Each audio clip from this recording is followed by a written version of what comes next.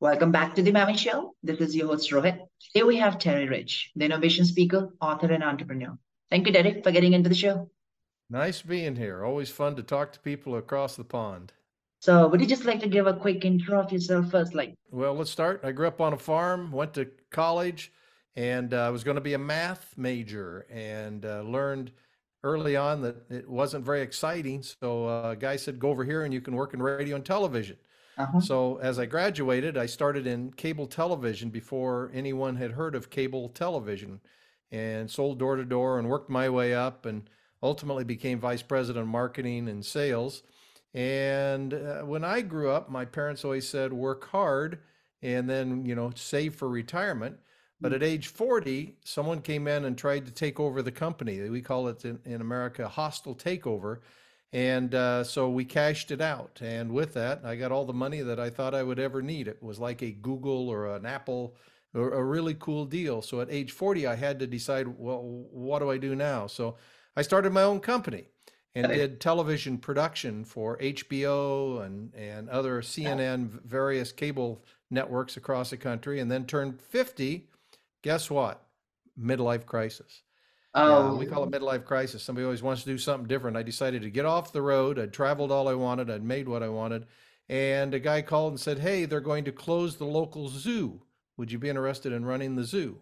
got it. Well, I grew up on a farm. I guess a cow's not that much different than a giraffe. So I ran the zoo, and they were losing 600,000 US dollars at the time, and we turned it around and raised a bunch of money. And lo and behold, it became the second largest cultural attraction in the state. So at that point, I got a call from the person who is in charge of our state's lottery, and they said, "Hey, you did a good job with the zoo. Would you like to run the lottery?" Whoa, that'd be fun because then you can give away a lot of money and see all the things that are going on there. So I ran the zoo for 10 years and then retired. And today I travel the world talking about innovation and talking about ethics and fraud, and just to have time of my life. It's a great retirement gig. So that's what I do. Why don't you tell me why not to give up in anything in business? Well, people, when I do speeches, often say, "Geez, you really." At the time, millennials in our, as we called them, so always said, Yeah. "You did all this. You've been really successful. Haven't you ever messed up? Haven't you ever failed?" I Yeah. thought, "Oh my gosh, yes." And all of the people who are very successful have failed in their life, but they learned how to pick themselves back up. I like the expression, "It's better to have tried and failed than to succeed at doing nothing." And a Hmm. lot of people, when they go to work for someone, just want to, I got to keep my job. So, I don't want to go outside and try something crazy to do. And I learned it early on because I was on TV when I worked for the cable television company. I was on TV and I looked out on the TV monitor and I noticed I didn't have a 5 o'clock shadow. I did, that razor really worked. So I decided to sit down and type a letter and send it to Gillette to tell them how much I love their razor, knowing that I could be on national television. Got And it. much like you probably are when you play the lottery, how you think, gosh, what if? You're dreaming at this point. What if Yeah. I win and get to go be on national television? I Yeah. got a letter back 2 weeks to the day, and here's what it said. "Dear Mr. Rich, expressing your complete satisfaction with your Gillette razor, your track two, we thank you for your letter, but you wrote the wrong company." I completely failed, completely Really? failed. But you know what? It gave me the inspiration to move ahead and try to find Uh-huh. ways to be on national television. And a couple of years later, I got a call to help promote a little small town with a big Mhm. celebration they were having. And I wrote up a press release and I sent 44 letters out to the press, and only one got a response. I failed 43 times, but that one letter was from a company called Associated Press, which does press releases all over the world. They liked it. They put it on the national wires, on the national press. And I got a call from someplace, a guy called Jim McCauley. He was the talent coordinator for a show called Johnny Carson's Tonight Show.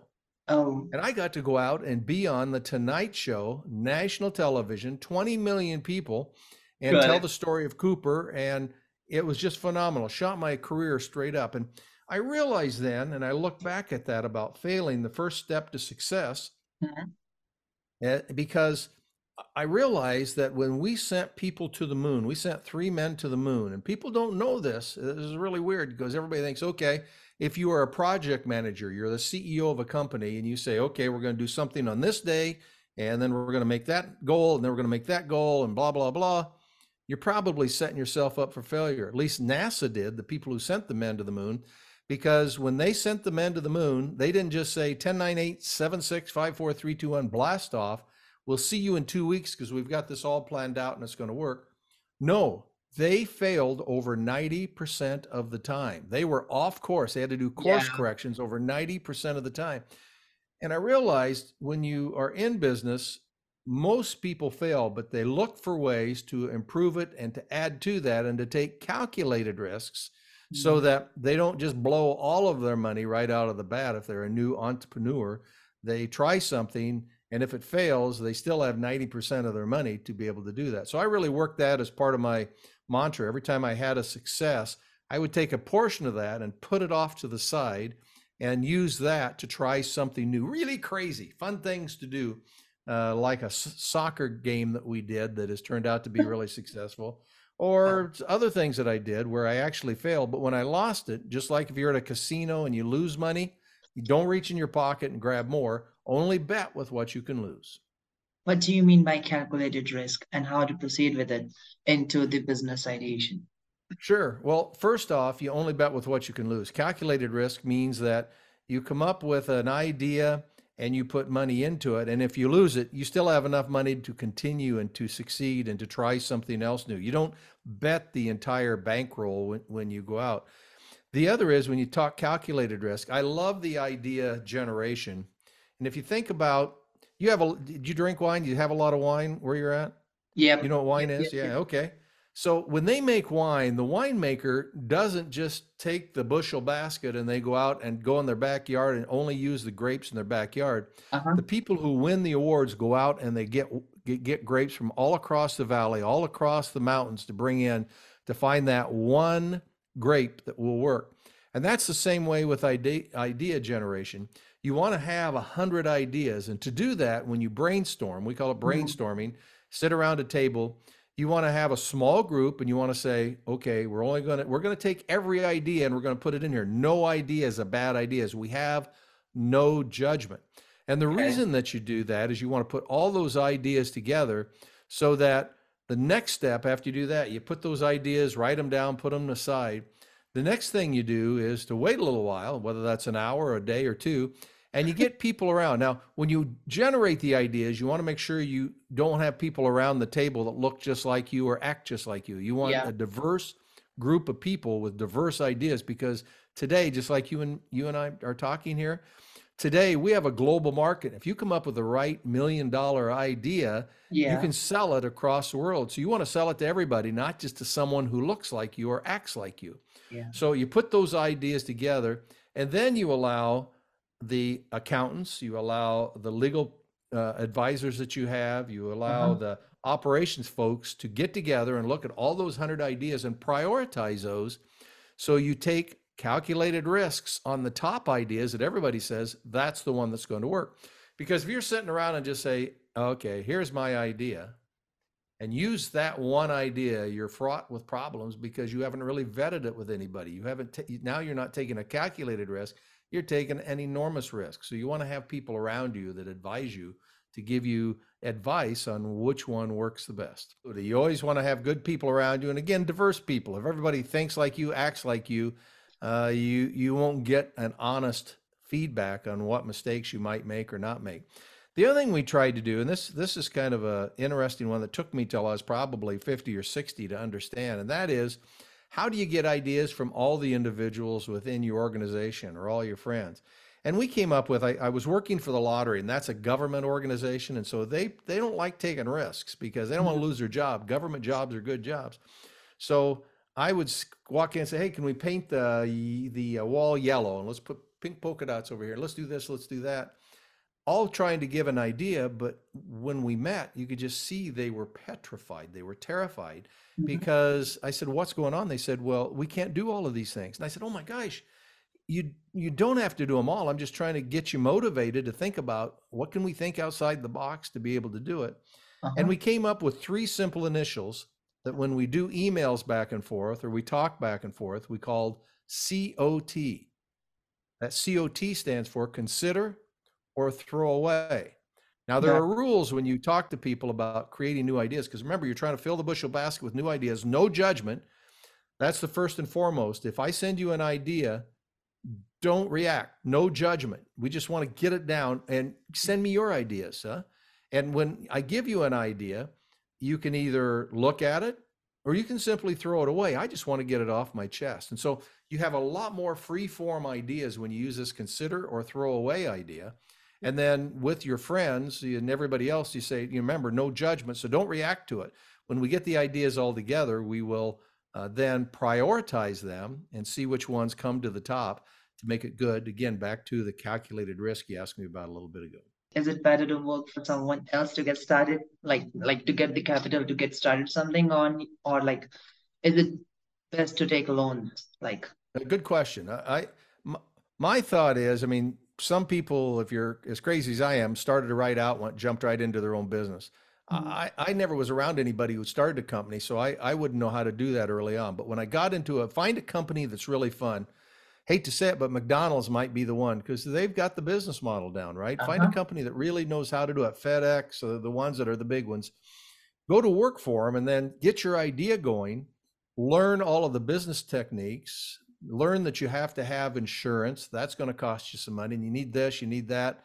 Liability insurance. You hire people. You got to kind of understand how do you do that, and yeah, then take your idea and start working on it at night and the weekends until the point that you're selling enough that you can quit and go to work for yourself to make the money. That way, you're not betting your entire house and all yeah, of your life savings on that new idea. So, I like the theory of working for someone else first and learning best. Find a company, even if you don't want to work for them for life. You find a company that is doing well, so you can learn what their yeah. techniques are to take to your own really great business idea. So, I think that's a good. The other thing I would say, I get asked, what would you do if you were 21 again? What would you recommend to somebody to be successful? I said, there are two things. Number one, every time someone says, hey, the bathroom needs cleaned and the janitor's gone today, raise your hand. Anybody who raises their hand and volunteers when no one else Yeah, wants to will be recognized by management to be leaders and people who will be successful. The second is try to figure out early on in life how to be happy or how to relax. I never really figured that one out because once you've been successful and you taste what success is like, it's like drugs or cocaine. I've never done drugs, but I know it has to feel like this, that once you've had success, you want to do it again and again because it is yeah, so rewarding, both the money and the knowledge that I did it. You yourself did this and became successful. Knowing you're going to have failures also then gives you the opportunity when you have a failure to say, okay, I knew that would happen at some point and I didn't yep. spend my whole lot on that, all my money. So, I'm going to try something else. According to you, the business loans are another thing. Business loans, sometimes you have to do it, but again, take calculated risk. Don't do it and Yeah, and put the leverage up or the capital up of all of your money in your bank account or your house or your business to do that because if you lose it, you've lost everything. So I also say take as few partners as you can because anytime you have a partner in a business, hmm, the partner has input. Anytime you have a bank in the business, the bank has input on how you operate. So the more you can do with your own cash, the more freedom you have to do what you want to do because no one's going to be looking over your shoulder. Now, that's not to say what you want to do when you start a new company is to have advisors.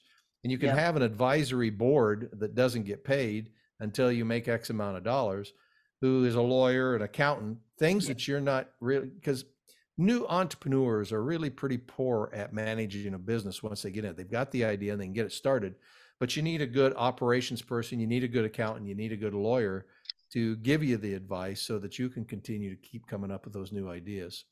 You recently just gave over the $1 billion. Tell the whole story behind the Giving away $1 billion is pretty easy when it's not your money, right?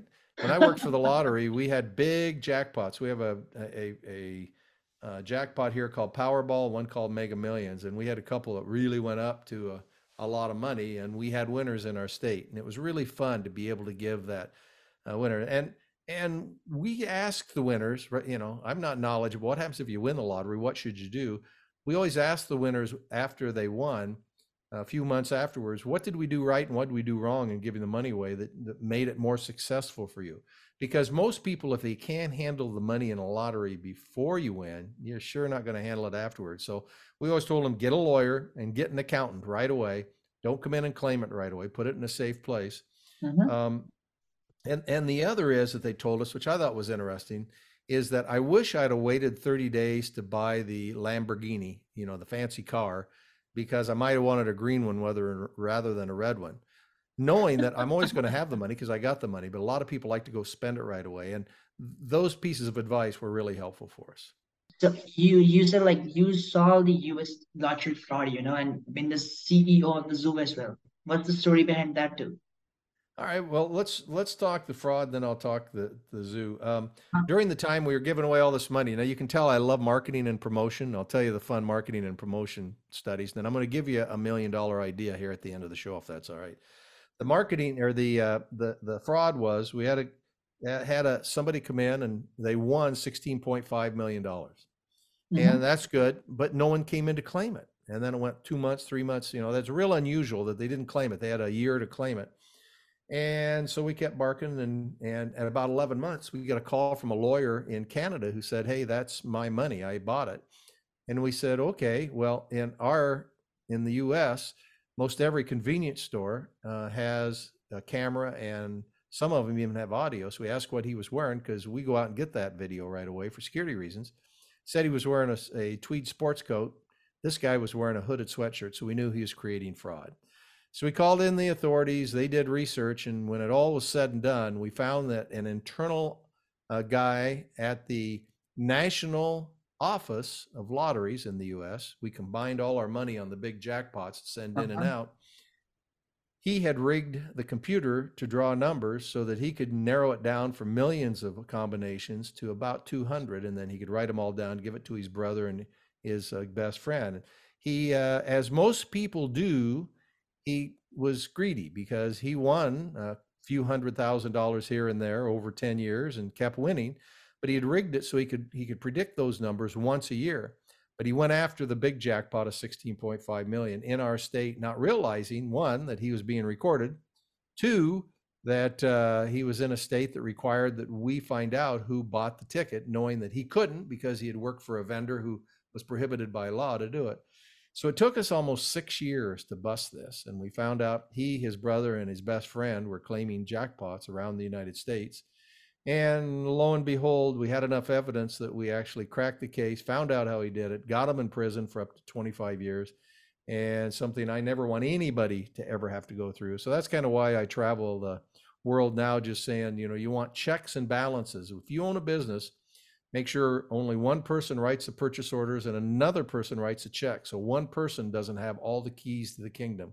That was kind of what this guy had. So from Mm-hmm. being a promoter and a marketer, I went to being a police person, kind of, sort of, and got to help lead the team to bust this guy. And the prosecutor, Rob Sand, was phenomenal to get him in jail when it was all Correct. three were found Correct. guilty when it was all said and done.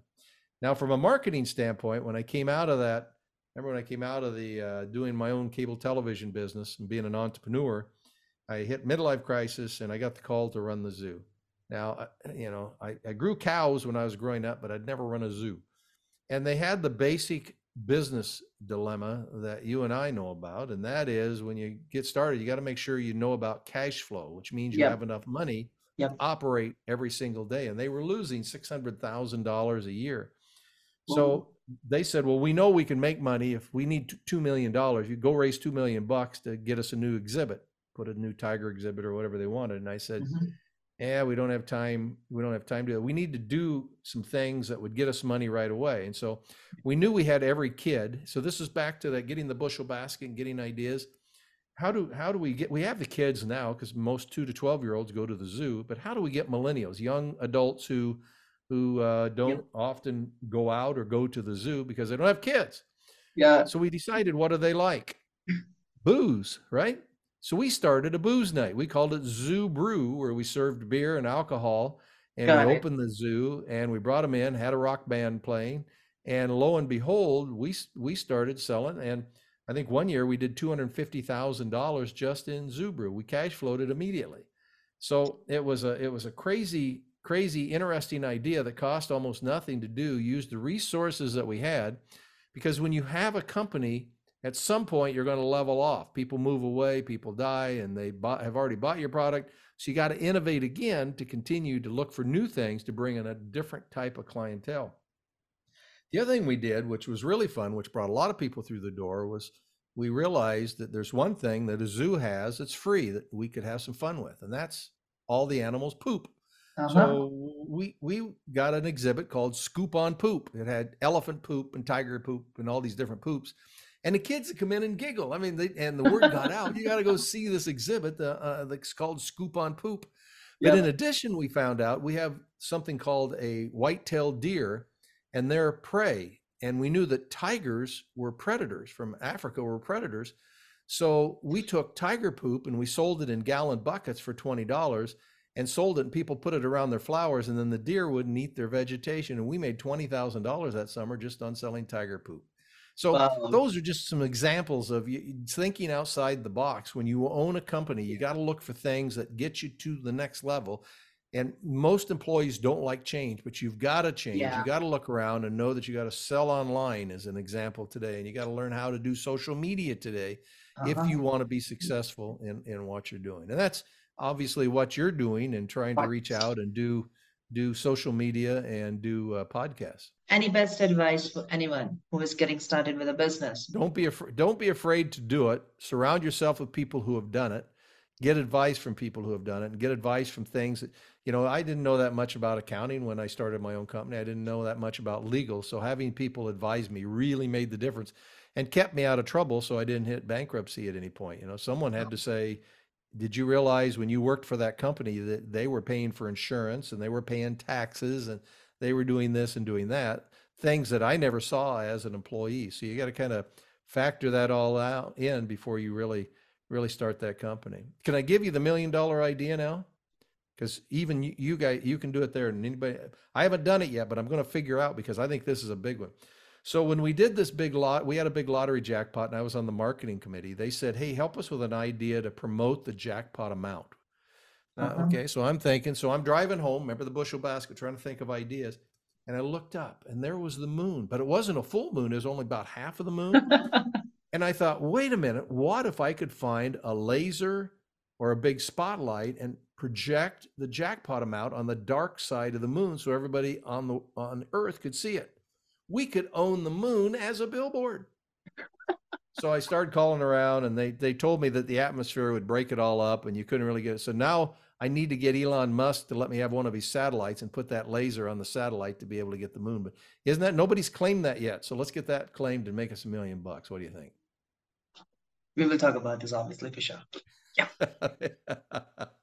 Sounds good. Yeah.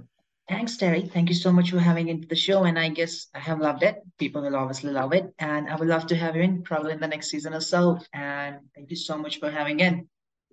Absolutely. Well, this is always a fun pleasure. And if anybody's looking for a conference or looking for a speaker, terryspeaks.com is the website, and it has all the information, has books on both the lottery fraud and ideas. But bottom line is, I just really enjoy meeting people like you who are looking and taking the next step in life to try new things. It's really fun.